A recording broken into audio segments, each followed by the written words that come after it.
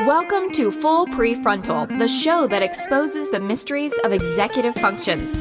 This show is a collection of conversations about the role of the prefrontal cortex, which impacts your focus, planning, problem-solving, emotional balance, and independence. These conversations will introduce mental tools that will empower you to shift your mindset for a successful life. And now, here's your host, Sucheta Kamath.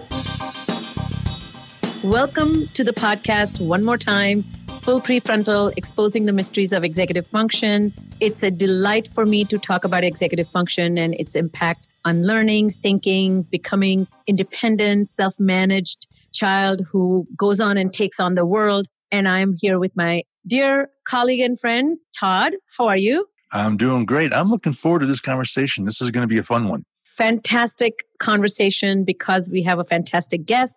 You know, I've been thinking a lot about this. I grew up in India and going to school. My parents had this warning, do not ever make us come to school. It sounds awful, but what they meant is only time you get called to school is when you're in trouble. And the instructions were do not get in trouble. And part of that being that kind of student is basically don't ask questions. If you have problems, just zip it, don't create ruckus. Do not be part of a ruckus. And we turned out to be pretty decent kids because we were extremely afraid of my dad. And we were decent kids. But I know there was one particular pattern that I noted in India. We didn't have anything called support system and support staff or anybody with expertise. But we had something that I noted, and of course, looking back, is 8th grade dropout. So kids who did not survive were those who were having difficulties. They came from difficult backgrounds. They had some challenges that they just didn't know how to fight their way through. And the only solution for them turned out to be just leave school. And this is why I'm so excited to talk about this expert today, because she's going to give us a sense of hope and how we have changed our thinking, and particularly maybe in US, how we are doing things. So it's a great pleasure and joy to invite this wonderful guest today, Dr. Cheryl Rice. She is a behavior intervention specialist for public school elementary student grades pre-K through 5th grade. She is also an adjunct professor at Valdosta State University in Special Education Department. She is a certified instructor of mindful nonviolent crisis intervention. I can't wait to talk to her about that. And finally, early intervention specialist for Georgia Department of Education through Georgia Pines, which is Parent and Infant Network of Early Intervention Services.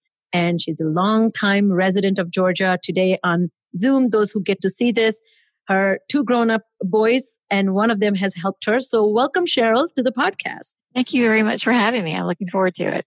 So this podcast is about executive function, and we talk a lot about that self-management skills, insight, metacognitive awareness. And I love to ask my guests, particularly educators like you who have gotten in the field, now that you stand at the brink of that, where you get to help people, when did you yourself become aware of your own needs as a learner and a thinker? And what kind of people helped you become the independent and amazing educator that you are? I think I'm still working on executive functioning skills. I think it's a lifelong process as we age and go through different phases of life. But my best recollection is probably when I was in school, I had excellent teachers who listened.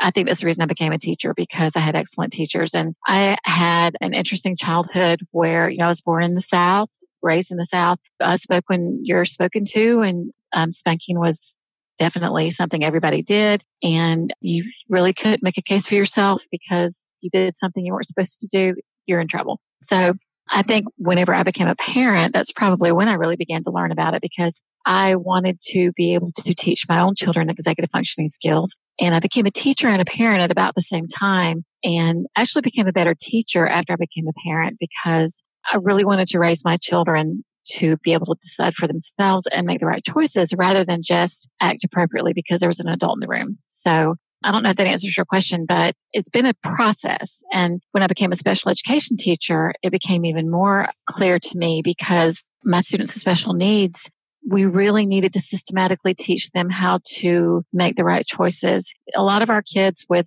typical cognitive development, they learn from watching others, or they learn from their parents, or they learn from their peers. But students with special needs sometimes do have to be explicitly taught these skills. I think that's when it really became clear because I really had to figure out how to break it down. How do you actually teach executive functioning to students who may not have the communication or the self-control? And so I think that's when it really became apparent that it was a critical need.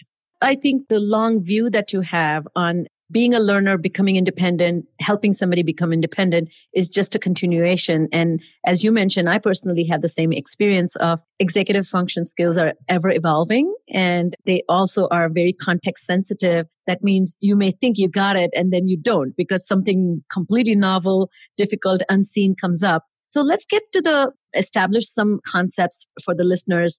In the context of schools and particularly the young developing mind, how do you see self-regulation and executive function relate to each other? And how do you then see promoting self-regulation in young children being a very specific requirement, so to speak? How do you conceptualize those ideas? Well, firstly, we cannot assume that when children come to school that they already have what they need to function appropriately with their self-regulation skills. I think we have to get to know them, meet them where they are, because some students are more prepared than others in terms of being able to regulate their emotions, be autonomous, be purposeful. And so I think the first step would be to sort of meet students where they are, find out what they're able to do, set up the environment so that, it's conducive to them making the right choices. But I feel that when students do struggle with executive function and young children, our school starts in preschool. So, I work with preschoolers to begin with. There is a wide range of ability with preschoolers. And naturally, a lot of it depends on their home life, obviously, but also whether or not they're an only child, whether or not they've been to any sort of daycare setting or any kind of structured setting prior to coming to school. So the first thing I do as a behavior specialist is try to figure out sort of where they are. And everything they do all day requires some sort of executive functioning, whether it's staying seated, walking in line, eating in a chair rather than getting up and walking around while you're eating. There's so many things that I think as educators, we expect them to already have in their repertoire of skills. And so many of our students do not have that repertoire of skills. So I feel that for them to be successful, maintaining attention is an executive functioning skill.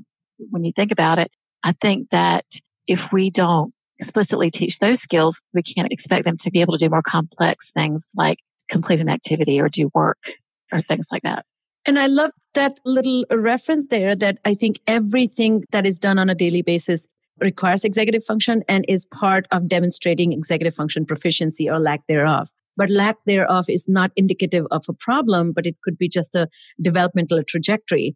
It's interesting if you can maybe share with us some of your thoughts. Recently, I think I read, this was before we were in COVID watch, of course, but this little girl, I guess, pulled another girl's hair because she wanted the other child from not touching her food. So now what happened is the girl who pulled the other child's hair got in trouble, but it was a failure in self-regulation in terms of she did not want her food to be eaten, but her methods were wrong. And if we only focus on the child that got in trouble for pulling hair, we may be missing the point, right? So give us some examples. What are you seeing in the classrooms that is often considered dysregulated behaviors and gets that student in trouble, but we may be missing the point? Oh my goodness, that is such a good question. and predominantly that is what I work with teachers, because I think as educators, we do see it as aberrant behavior. Automatically, if a child doesn't follow a rule, especially if there's aggression involved, they've hit another student, they've pulled hair, we tend to be very reactionary. You can't do that, and they get in trouble. As a behavior specialist, I try to figure out, well, what is she trying to tell us? All behavior is communication. I think that is key. All behavior is communication. As adults, everything that we do is communication. The way we look at someone, the way we cross our arms, the way we lean in or not. And I try to relate that to adult teachers. Think about the way we communicate as adults. These kids are communicating. Perhaps they need an alternative way to communicate. So my go-to is rather than punish, let's figure out what they're trying to communicate and give them an alternative way to communicate. We can't assume that it's in any way malicious, especially if a little girl is upset with another student. That is just her way of saying, I'm bothered and I want you to stop doing what you're doing. So we need to give the student another way to communicate. We deal with a lot of what educators call insubordination and noncompliance. I would say the majority of our discipline referrals are for insubordination and noncompliance. So tell us more about that. What does that look like in everyday school? The way teachers interpret insubordination as any form of disrespect or not following directions. I'm the teacher. I give you a direction. You follow the direction. If only it were that simple. Following directions, maybe back in my day, at the risk of aging myself, when a teacher said, do something, you just did it. Yes. We just assumed that there wasn't a choice. Nowadays, kids who maybe aren't autonomous and don't have good self-regulation, they'll say, no, I don't want to. or they'll just not do their work, or they'll stall in getting their work started, or they'll get up and walk around the room, or they will blatantly not follow directions, or they'll bother other students. And I will tell teachers, okay, punishing them is an option, but what does it teach them? We need to teach them to do something differently when they need a break or when they don't want to do their work, when they're insubordinate or disrespectful. First of all, if they haven't been explicitly taught to respect authority, then we need to explicitly teach that. We can't assume that they've automatically been taught that. Again, though, I feel like we're charged with telling them how we want them to behave and teaching them how we want them to behave. So noncompliance, insubordination, not following directions, not completing work is a big, big, big issue, but we can't physically make a child do anything. And so what I tell teachers, if punishment and chronic office referrals isn't working, we need to figure out what will work. We don't want to make them do something. We want to motivate them to do. We want to motivate them to behave and be compliant and be respectful. And so I think that's been the big disconnect with educators. They say, I just want them to do what they're supposed to do. I was trying to teach content, not teach behavior. So it's just been a really big disconnect in terms of having students be compliant without getting in trouble. And I wonder if you see this, that there is a general assumption on teachers' part, and I'm not faulting teachers for it at all because it's very fair and appropriate, that kids should have learned these before they showed up. Absolutely. And one very neat thing that you mentioned, which this idea of noncompliance and insubordination has this embedded suggestion that I don't respect you and I don't have to. And nothing is more hurtful to a teacher to see this kind of disregard for her very life's commitment. And when I talk to educators, I often say that, is there any other interpretation, just like you were saying, of that child's behavior? I love this statement that a misbehaving child is a misunderstood child. So I think if we take a look at what the intention is, getting behind the intention, what do you think are common reasons that educators struggle in seeing the intention when the behaviors are so overpowering and they completely camouflage the intention? My personal belief is that it's a very emotional response when students don't do what we ask them to do. When we become teachers, I guess speaking for myself, it's our classroom. We're at the head of the room. We sort of command things and run the show, and we want to be in control. And I think control is a big part of it. And if we feel like our authority has been challenged in any way, even if that's not the intention behind the student, we perceive it as, no, he didn't just say that to me. Not in my classroom. And so I encourage teachers to give up a little bit of the control because the responsibility is ultimately on the student. We want them to be compliant, be respectful innately, not because they're afraid they're going to get in trouble if they don't. And we want them to be motivated to do the right thing because it's the right thing to do, not because someone is telling them, if you don't do this, this will happen to you. And so I think it's just that there's a very strong emotional component, especially when our feelings are hurt, when it's done in front of other students and we're embarrassed. We feel like we have to regroup and be in charge and show who's boss. And I've had teachers say, I can't reason with a student in front of other children. Then they'll think that I'm not in control, or they'll think that I don't have. I'll be weak if I just counsel them gently. I would maybe misinterpret it as not having the kahunas, I guess. Absolutely. And I've had teachers say, my administrator will think I can't control my classroom if I'm reasoning with my children. But again, I tell teachers, if what you're doing is working, keep doing it, but you're coming to me for help, so it's not working. So let's figure out a different way that we can approach your students. Perhaps the authoritarian classroom is not producing the results that you want. So let's try to figure out how we can get better results, because at the end of the day, we want everything to work. And so what I tell teachers is, instead of asking yourself, how can I deal with these behaviors? How can I, address the needs of my students? Say, how can I support my kids? How can I find out what they need? Ask a student, how can I help you? Tell me what I can do to help you get started on your work, rather than, what's wrong with you? Why aren't you following directions? So it's just really a mindset shift more than anything. This reminds me that you remember when Goldman's research came about emotional EQ, emotional intelligence. Absolutely, yes. I think until then, we really felt that one, you should be pulling yourself by the bootstraps. Two, if you're fussing or having problems, then it's a weakness. And if I don't like you, I have the right to not acknowledge your challenges and help you. And third, this relationship of who is in charge and who is subservient, that can be extremely unproductive. So you're kind of appealing to educators and all of us actually who are in charge of children to tap into our own emotional intelligence. What part of education and curriculum that the educators receive or guidance that educators receive to know their level of emotional intelligence and develop that emotional intelligence competence?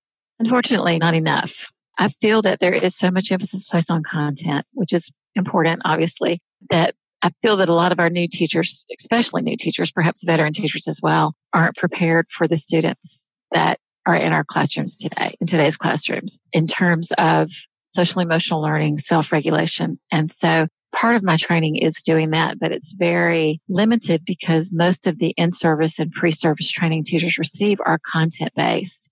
I'm hoping I work with our local university. I would love for there to be more pre-service training in addressing social emotional needs of students, because I don't feel that you can educate a student who's not socially ready to learn or emotionally ready to learn. And I think there's a shift toward that. I think there's a shift towards schools having formal social emotional learning classes in schools, but we're nowhere near where we need to be. And I definitely think teachers need more training. I do the mindset training once a year, and I don't feel like social emotional skills can be taught in isolation. I feel like it's not a one and done sort of thing. I think it has to be ongoing. And when you talked about emotional intelligence, I think teachers also need to be aware of their own emotional intelligence, how they're feeling when they're having anxiety, how it's manifesting itself in their classrooms, how maybe their own anxieties are inhibiting the students from being able to deal with their anxieties. So it's definitely a vicious cycle and something that, it has to be ongoing. It's interesting. I recently read an article in New York Times talking about the billion-dollar industry that mindfulness has become. So that the new buzzword is mindfulness, and talking about yoga or breathing and mindfulness. It has incredible merit. Don't get me wrong, but I feel we are also rushing through mindfulness. Sometimes we are asking kids to take a break, breathe, calm down, and then go in. But you're right. I feel that it's not in synchrony. In psychology, we talk about this concept of emotional contagion. That means your own inner welfare is reflected in your presence, and you create an aura, or people can feel if you're not calm, you can say, I'm calm, but you're not calm. And that can have a great influence. So I feel, yes, it is asking a lot from teachers, but I do feel in the long run, it can really help everybody, including their family members, their own sanity, and the very needy children. So let's get into talking about the kids. Share with us, what are the most difficult children you encounter? Or more importantly, what difficulties are they encountering that you are called upon to manage? So what does a behavioral interventionist do in the classroom context or school context? That's an excellent question. The primary issue that we're having now with our very young children is a lot of anger. They have a lot of anger and they have difficulty moving on from it. The smallest things can upset them and immobilize them to where they can't move on. They can't get past it. Someone took their pencil. Someone looked at them the wrong way. And we're seeing it in very, very young children. The majority of the referrals that I receive for support are pre-K through second grade, interestingly. And as a behavior specialist, that doesn't surprise me because they're still learning how to regulate. They're still learning how to be part of a structured setting and part of a structured group. But the majority of the issues that we're seeing are just the anger and the inability to channel that anger. Students that are having major acting out episodes where they're being aggressive to themselves or others, they're throwing chairs, they're hitting their teachers. And that is a child in distress, as far as I'm concerned. That is not a child who's being malicious or mean. They are just in distress. And so we want to emphasize to the teachers, how can we support these students in their moments of distress? And I think teachers internalize it. It's being done to them. That student hit me. That student threw something at me. I didn't come to work to have a 4-year-old hit me or curse me. But again, it's a mindset shift. But that 4-year-old wasn't born that way. No one's born that way. We have to meet them where they are and see them as a child in distress and teach them how to regulate. So to answer your question, just dealing with that anger and helping them get past that a lot of what I see is when children curse or lash out, maybe it's the way they deal with issues at home. That's what they know. And I tell the curses that vernacular in their home, give them a different way to communicate at school. We act differently at home than we do at school. And some teachers will have that aha moment. Yeah, I guess you're right. I guess if a 4-year-old's cursing, I shouldn't be angry at them. I just need to tell them we can't do that in my classroom. And here's a different way you can communicate when you're upset. It's not being reactionary is the hardest part, I think. I had a wonderful guest last year. Her name is Carol Tavris, and she's written 2 remarkable books. The one that I talked to her about was Mistakes Were Made, but Not by Me. It's about cognitive dissonance. But the second book can be a great resource for teachers. It's called Anger, the Misunderstood Emotion. And I love that book and the message there. One of the things that when I deal with a lot of behavioral dysregulation and particularly social, because as you can see, anger can be extremely disruptive in forming meaningful relationships with people. And one thing that I talk about often is this idea of anger is a moral emotion. We become angry when things are unfair. So if we educators looked at what is the child perceiving to be unfair, and if you can actually show the fairness part of it, that can really help the child realign his emotion. Of course, this is a more cognitive approach. Once the behaviors are managed, you can become a manageable person to deal with that higher order thinking skills. But I find that helps a lot. So can you share with us some concrete strategies that will work in these situations in terms of what can a teacher do? And I bet a lot of people find it hard to deal with others who are very angry. So what are your thoughts about that? Well, the first thing that anybody can do, especially classroom teachers, is create an environment that's conducive to the student feeling comfortable and safe. And I know that's not very specific, but I think that we have to start with our classroom environments. I feel like they need to be predictable. They need to be structured. Teachers need to be seen as an ally. And that's a very hard thing to teach, but I think it has to start there. And secondly, there needs to be a plan in place. If you have a student who is prone to outburst, has a very delicate trigger, and those kids can be annoying. I completely understand that. And they need a lot of attention. But if they need attention, then give them attention.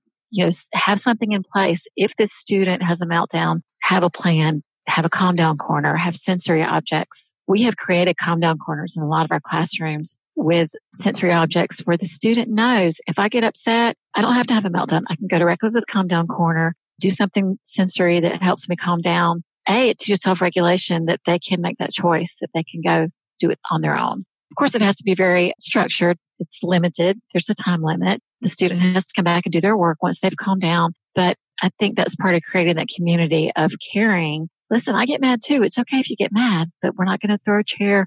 When you get upset, go to the calm down corner. That's what it's there for. So I think preparation with your environment, having a plan so that people aren't being reactionary. They know exactly what they need to do when something happens. Everybody's not running around trying to figure out what can we do to calm this kid down. There's already a plan in place. So I think that's a lot of it. I think if you have students that are chronically non-compliant, give them a choice. Choices are amazing. Sometimes teachers have a hard time with choices. They say, well, why do I need to give the student a choice when all my other students are doing what they're supposed to be doing? And I say, because the other students don't need a choice. Give this kid a choice, because what we want ultimately is for them to participate. If you give them a choice, and one of my favorite choices is, you know what, work for 10 minutes. I'll set a timer, baby. You can just do your work for 10 minutes. I know it's a lot. Work for 10 minutes. When the timer goes off, you can take a break. That is powerful. Yes. Because students are never really given the freedom to do that. And our kids are stressed out. They need to know that when it's too much, I can take a break. And giving them choices, do the first 5 problems of your math paper. Don't worry about all 25. That might be a little too much right now. So just do the first 5, take a break, and come back and do 5 more. Oh, write 1 paragraph. That's all I want you to do is write 1 paragraph. And teachers are so quick to say, we've got 20 minutes before we go to lunch. Get it done now. I don't have time. You just need to do your work. And sometimes that takes more time than just sitting down and trying to figure out, let's just tweak this a little bit, give them a choice. And then it changes the whole perspective from the student's outlook. Oh, wow, she's willing to work with me. This is awesome. I can actually take a break after 10 minutes. And it really works. And the results are immediate. They're immediate. just in the change of attitude and the compliance and everything. So I think these are such simple sounding, but such powerful methods because again, I think what I'm hearing you say or show is that the agency, the sense of control over the class still is within teacher's hand.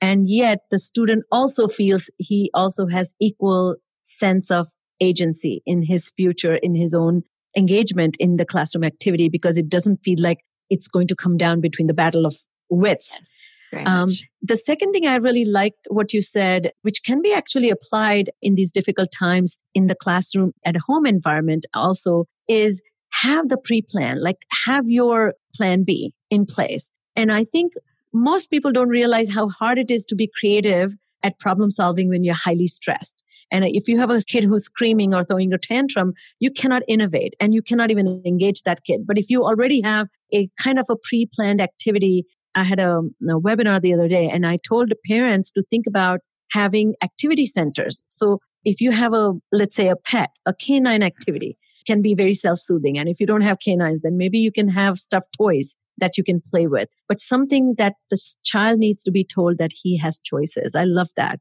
How feasible is this in given classrooms? And can we talk quickly about, I know it's a very important and a big topic, but how do you see the relationship between poverty, stress, and dysregulated kids? And are those children's needs different than children who come from middle class or upper middle class and the way they are dysregulated? Do you see any difference in that?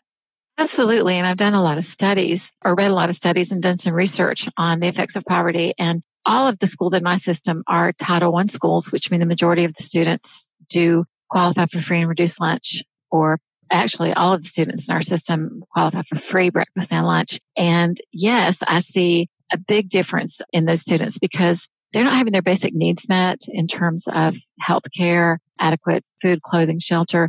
Then they come to school sometimes stressed and they may not be able to concentrate on math because math is not a priority right now. I'm hungry or I got in trouble before I got to school and maybe there's chaos in the home. That's not to say that students who experience poverty are all that way by any means. It's not to say that all students who experience poverty are traumatized and have bad home lives. That is absolutely not the case. But we do find that students who experience poverty, there are built-in stressors that they have to sometimes deal with before they've even entered the school building. They struggle with communicating if they don't feel like they've had their basic needs met. I'm a big admirer of Abraham Maslow, who talks about the hierarchy of needs. I think that applies to all of us, not just children, but especially children who haven't developed those skills yet to self-regulate. They don't have the self-awareness when they're upset. They have to have their basic needs met. And once they have those basic needs met, they need to feel safe and secure. That's next in that hierarchy. And teachers can go a long way to help students from poverty feel safe and secure in school. In some cases, school is the only place they feel safe and secure. And to me, that's all the more reason to, rather than punish these kids, chronically punish them for inappropriate behavior, we have to support them in their behavior and teach them alternate ways to behave and then reward them for making better choices. Otherwise, they grow into older children who still can't regulate and then they don't like school because it's always been a bad place or a bad experience for them. So yes, children in poverty struggle. Our students struggle. And I think that's the reason we are seeing so many more students with anger issues. In my opinion, when a child is angry, it's because they're stressed out. We tend to be agitated if we're worried about something or stressed out. And students, a lot of times, don't have any control over their situation. So it's even more stressful when you don't know what to expect. So again, teachers need to provide that structure and that predictability and that constant care and compassion so those students will at least know that they will have a place they can be secure. This reminds me of these two Stanford students. I think they came across some studies about stress, hunger, poverty, and its impact on capacity to think big. And I think they did an experiment where they tried to live on, maybe this is an exaggeration if I'm saying $32 per day or per week.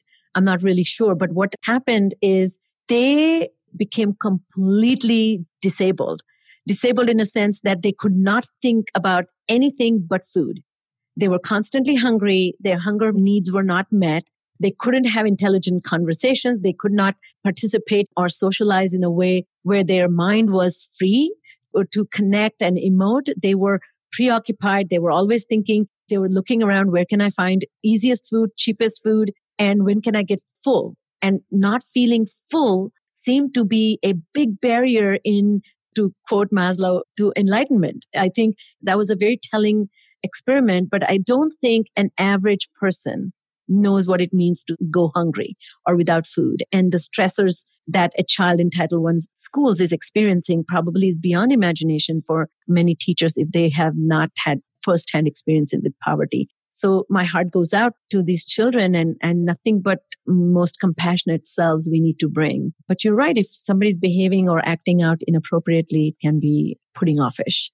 If I can just add to that, not only does trauma affect you emotionally, obviously, but there have been studies, and you're probably familiar with them. Georgia State University is very involved in the studies of the brain and the physiology of the brain with students who have experienced chronic trauma. It is fascinating. I would encourage any teacher to go to these trainings. It's so fascinating to me that when a child has experienced chronic trauma, it's not just that they're emotionally dysregulated, but physiologically it affects their cognitive ability. It can create cognitive delays. And so a lot of our children who struggle cognitively, if we know that they've had long-term chronic trauma, that may shed some light on why these students struggle, not just behaviorally, but also cognitively. It's fascinating research. And they fall behind, and academically, their capacity to learn with their peers or in tandem with their chronological age becomes a big problem, right? Absolutely. So let's think about, you have done a lot of work of building relationships with students who struggle and teaching them how to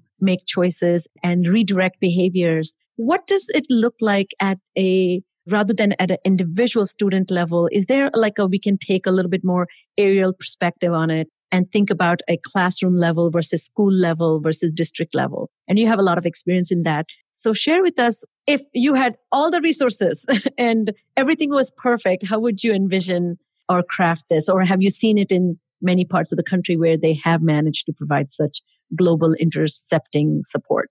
Again, great question. That is my dream, is to put it on a much broader level in terms of changing the mindset of educators. I do think it is being done in some systems where they're rethinking zero tolerance policy, which has shown not to be effective. In some ways, it exacerbates the issue of discipline and behavior. I think we need to look at more restorative justice initiatives. Our school has been to some training for restorative justice, but it hasn't really caught on yet. Again, it's all a mindset. I think we need to let go of feeling that we have to be in control. The big part of it, the big step in that direction is going to be training, pre-service training for new teachers, obviously, because I still think even today, new teachers don't really know what they're going to have to deal with when they get to their classes. And we have a real big teacher turnover in Georgia right now, especially with new teachers, 3 to 5 years. Teachers are leaving now within 3 to 5 years. And so I think we need to prepare them better for the emotional piece, the self-regulation piece, the behavior piece. I think that training is critical. In-service training for current teachers as well. I think there needs to be more emphasis on ongoing training. A lot of our training is for special ed teachers because the expectation there is there may be some lack of self-regulation. I think all teachers would benefit from more training in supporting children's self-regulation, especially very young children. I think that's where it needs to begin.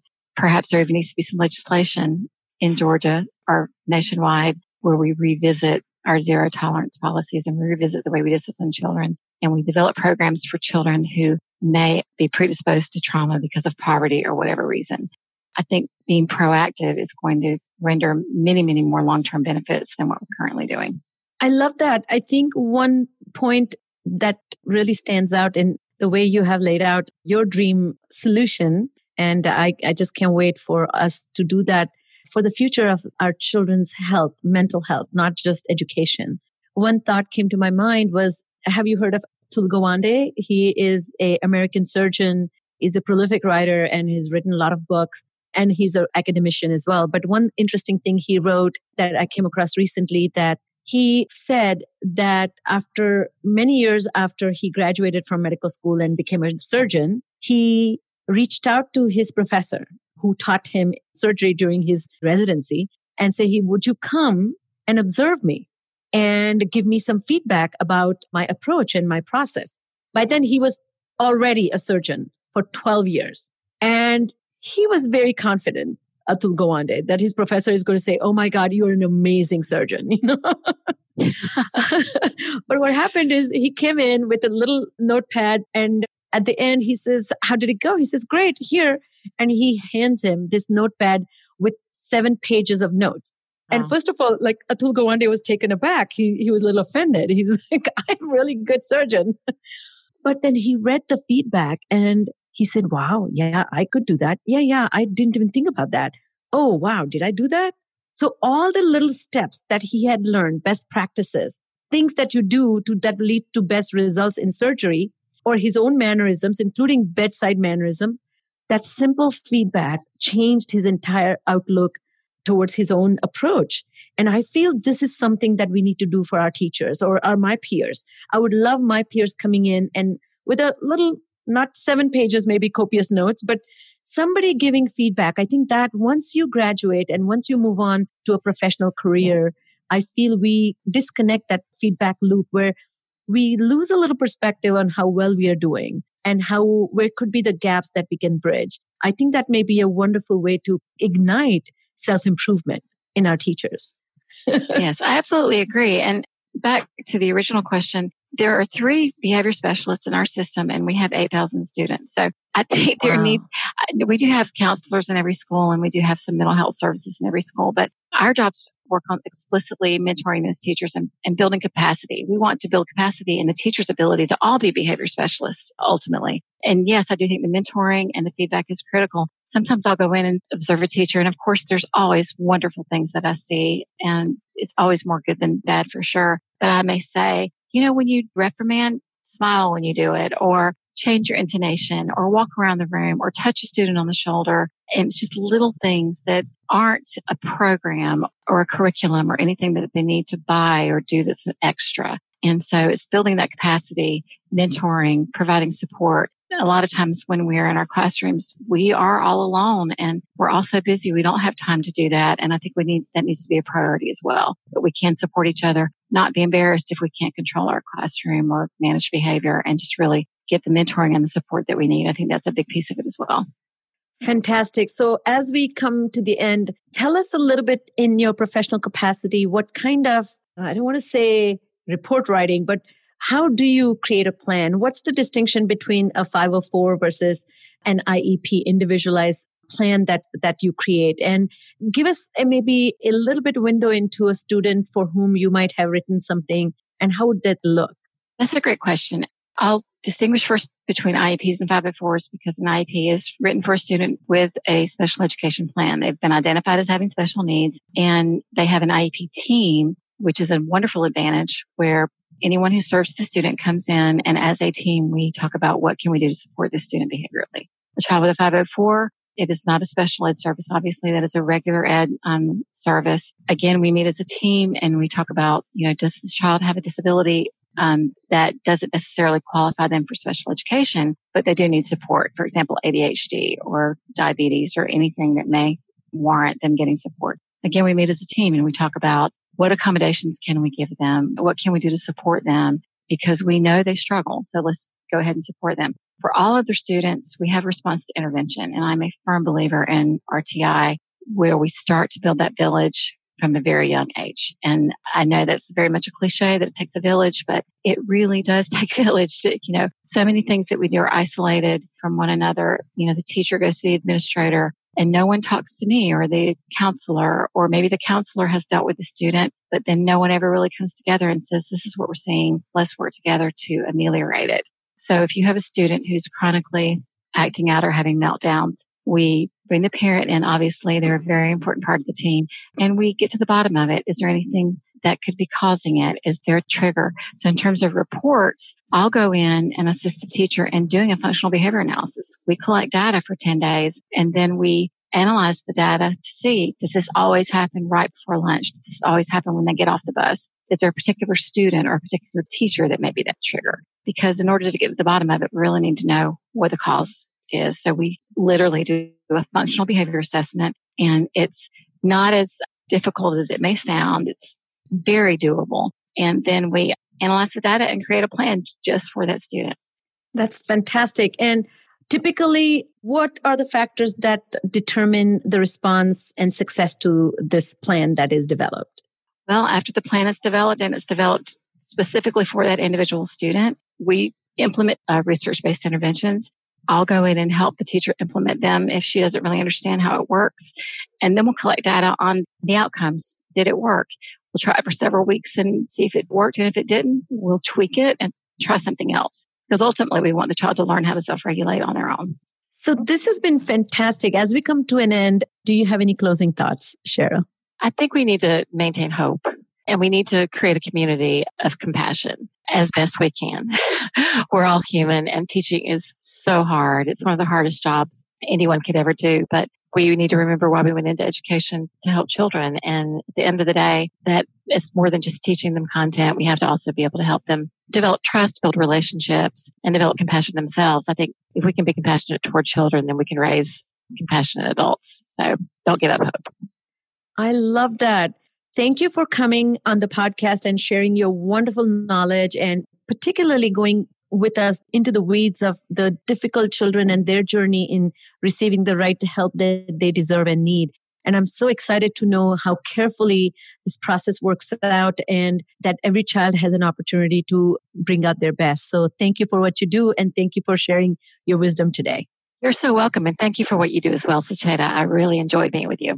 Thank you. That's all the time we have for today. If you know of someone who might benefit from listening to today's show, a teacher, a principal, coach, or parent, we would be most grateful if you would kindly forward it to them. So on behalf of our host, Sucheta Kamath, today's guest, Dr. Cheryl Rice, and all of us at EXQ, thanks for listening. And we look forward to seeing you again right here next week on Full Prefrontal.